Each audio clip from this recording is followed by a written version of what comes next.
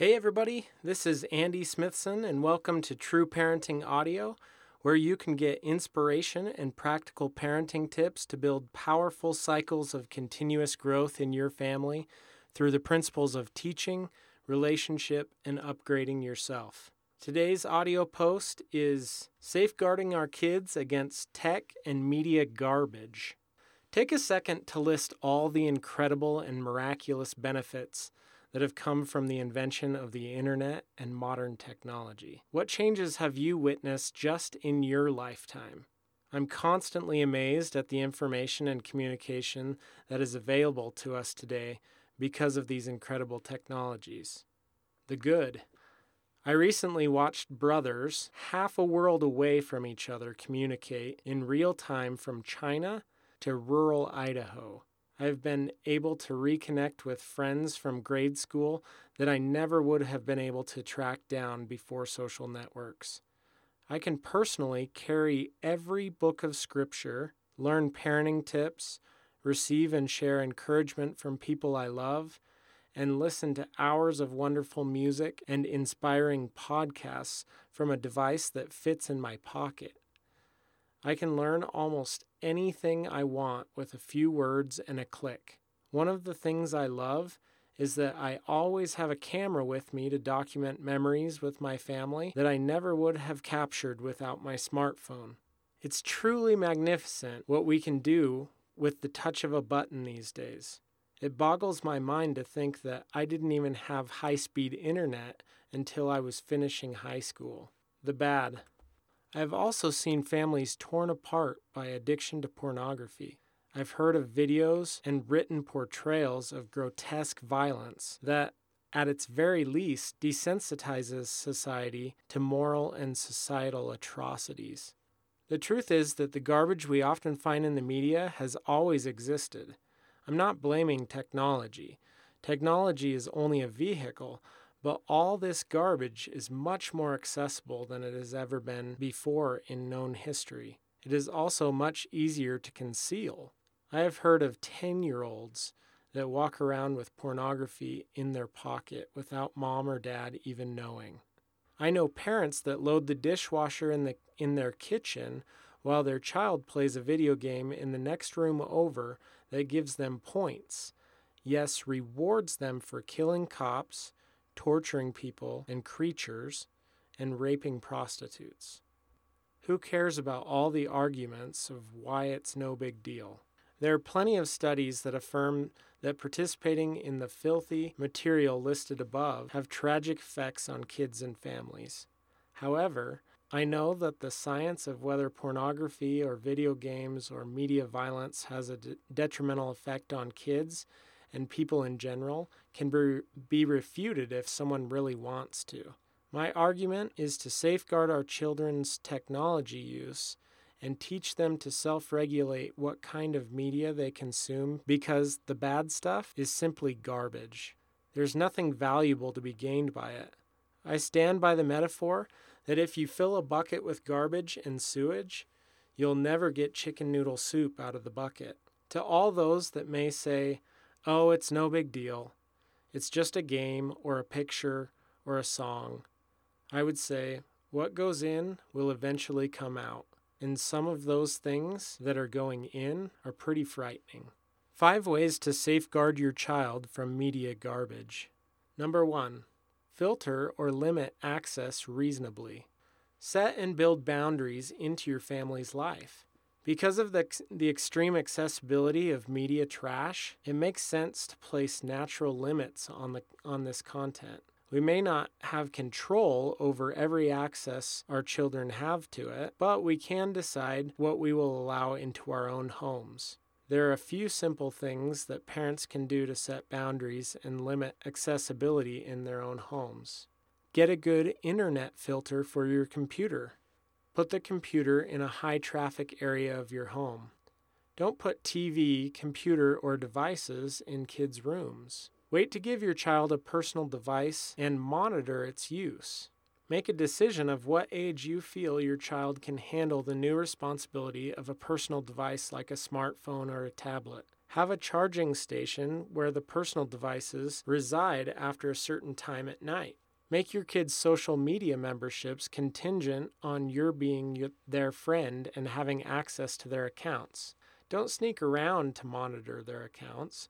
Just tell them up front that that's part of the deal from the beginning. Some parents may read this and think, that's way too sheltered. That's fine with me. I do provide shelter to my children. My home is a place that they can come to be safe from the storm.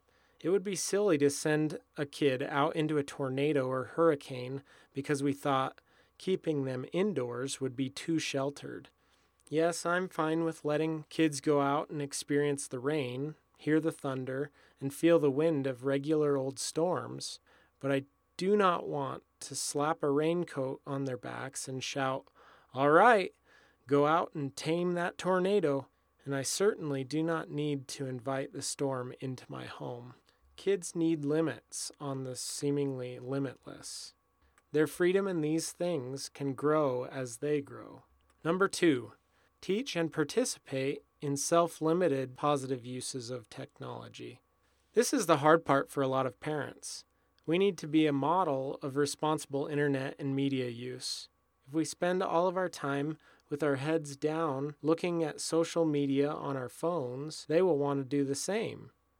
If our evenings after work are consumed by television, movies, internet surfing, and endless cell phone notifications, cue the ringtone, this will become their norm. I'm not against any of those technologies, but when they devour our time and leave nothing left for those we are with, they can become a problem. In addition, the more time we are spending in these virtual worlds, the more we are exposed to the barrage of advertisements. We become more familiar and desensitized to sexualization, objectification, and exploitation that are often present there. These are things we would have never considered reasonable or appropriate otherwise. A great way to model and reinforce healthy habits to use is to adhere to similar media use guidelines that you set for your child.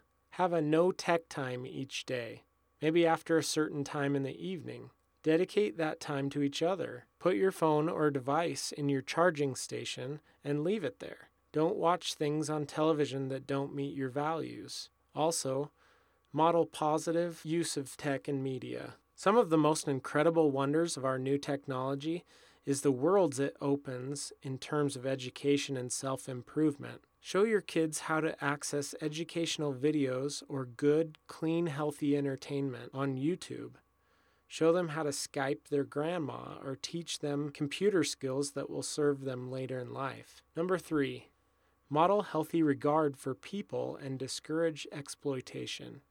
This step goes far beyond technology and media, but will have a huge influence on what technology and media choices our children will make.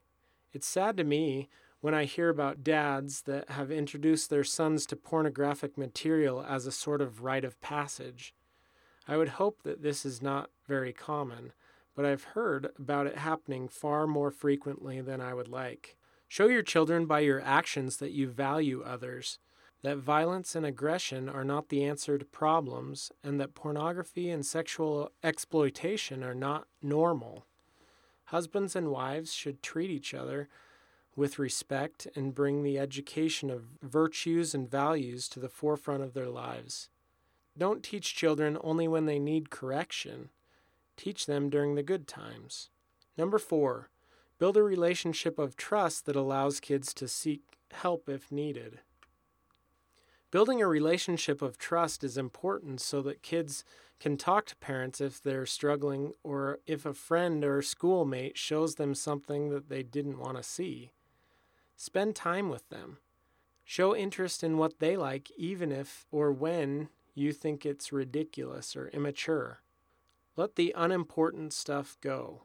I've seen things like the length of a kid's hair drive such intense relational wedges in a parent-child relationship that the child did not feel he could confide in his parents at all. Let the small stuff go. Express love and affection in ways that make sense to them. Relationship is the foundation of the greatest learning. Number 5, If you have a problem with it, get help. There are many that are consumed by pornography, video gaming, or other entertainment addictions. Addiction places everything else as second fiddle. It takes priority and affects all areas of life. It makes parenting responsibilities more difficult and saps the satisfaction out of it. If you find that you have an addiction or that you struggle to get away from technology and media garbage, seek out the help you need. Talk to ecclesiastical leaders, a counselor, attend an addiction class, or just throw out the garbage. The strength it takes to seek out help or throw away things that are not in line with our values is a powerful lesson to children and teens that face making decisions about what they will fill their bucket with for the rest of their lives. If dad and mom can throw out the garbage, they are often more willing to take the challenge themselves. Ultimately, our environment and what we fill our bucket with day in and day out has a commanding effect on our moods, thoughts, and actions in our lives.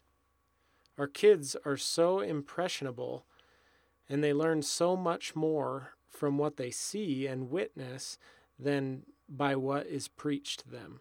Parents are their children's primary teacher, but they have so many more teachers these days. They have YouTube and Facebook and Snapchat and so many other presenting messages each and every day. Let's safeguard our homes and provide the influence we can to help our children learn lessons that will benefit their lives and build patterns of happiness and growth. Question: what do you think about this topic? What is something you do to help safeguard your kids from tech and media garbage? Come on over to trueparenting.net and share your opinions and thoughts on this topic. Thanks again for listening to True Parenting Audio. I appreciate your support and any feedback that you give. You can go to facebook.com/trueparenting and leave your thoughts about the podcast. If you have any questions you'd like me to answer on the podcast, go ahead and shoot me an email at andysmithson@trueparenting.net.